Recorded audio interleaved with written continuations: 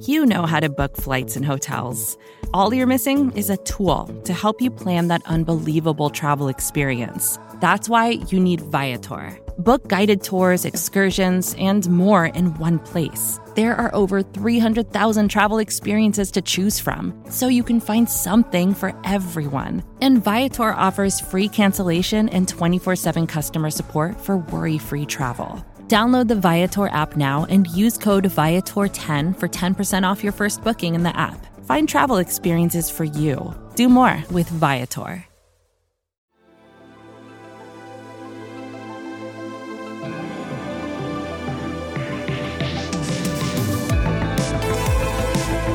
It's the Quick Jam.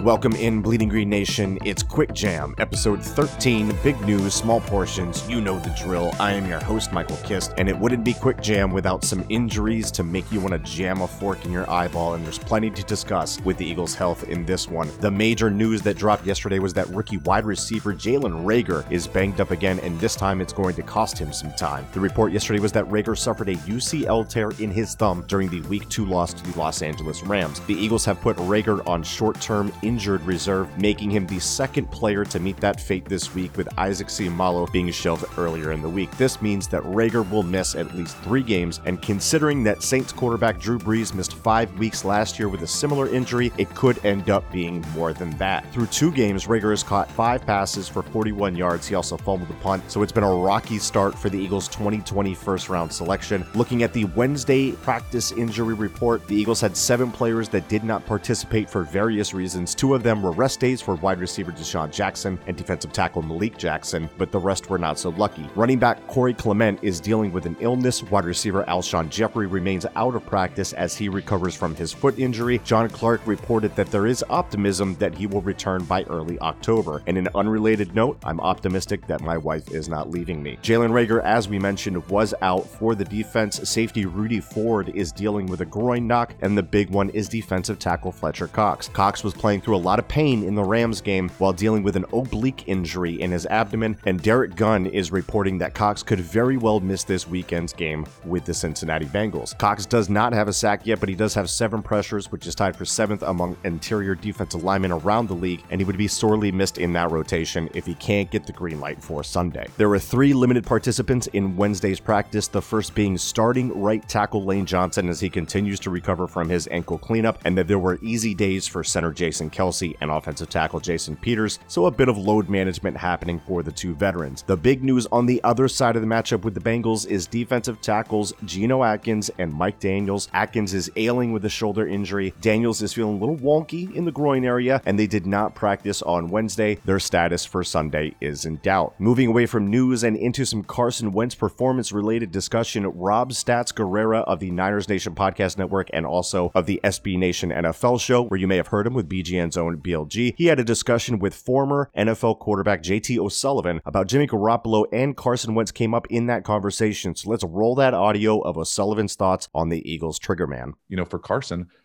just watching him play this past week, he is starting to throw the ball away a little bit. I think that offense and what they do as far as the RPO game and now how they're trying to morph into a little play action-y and deal with some of that stuff. I think he's got a little bit what I would consider accuracy issues, a little bit more than maybe some other people, or at least have shown this season. I don't think it was like Jimmy Garoppolo is having accuracy issues, maybe potentially down the field, but who the hell doesn't have accuracy issues down the field every once in a while? Like only one person doesn't.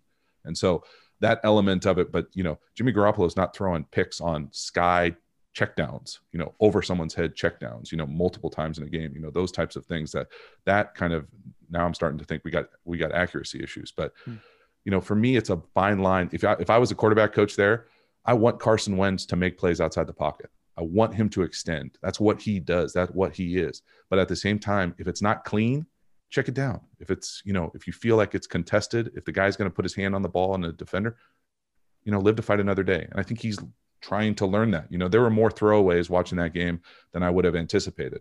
But still, the result is the result. Special thanks to Stats for providing that clip to us. And with that, we'll go ahead and wrap up episode 13 of Quick Jam. Thank you for stopping by. Stay tuned for a new BGN radio hitting your feeds at 8 a.m. And as always, go dominate and have yourselves a day.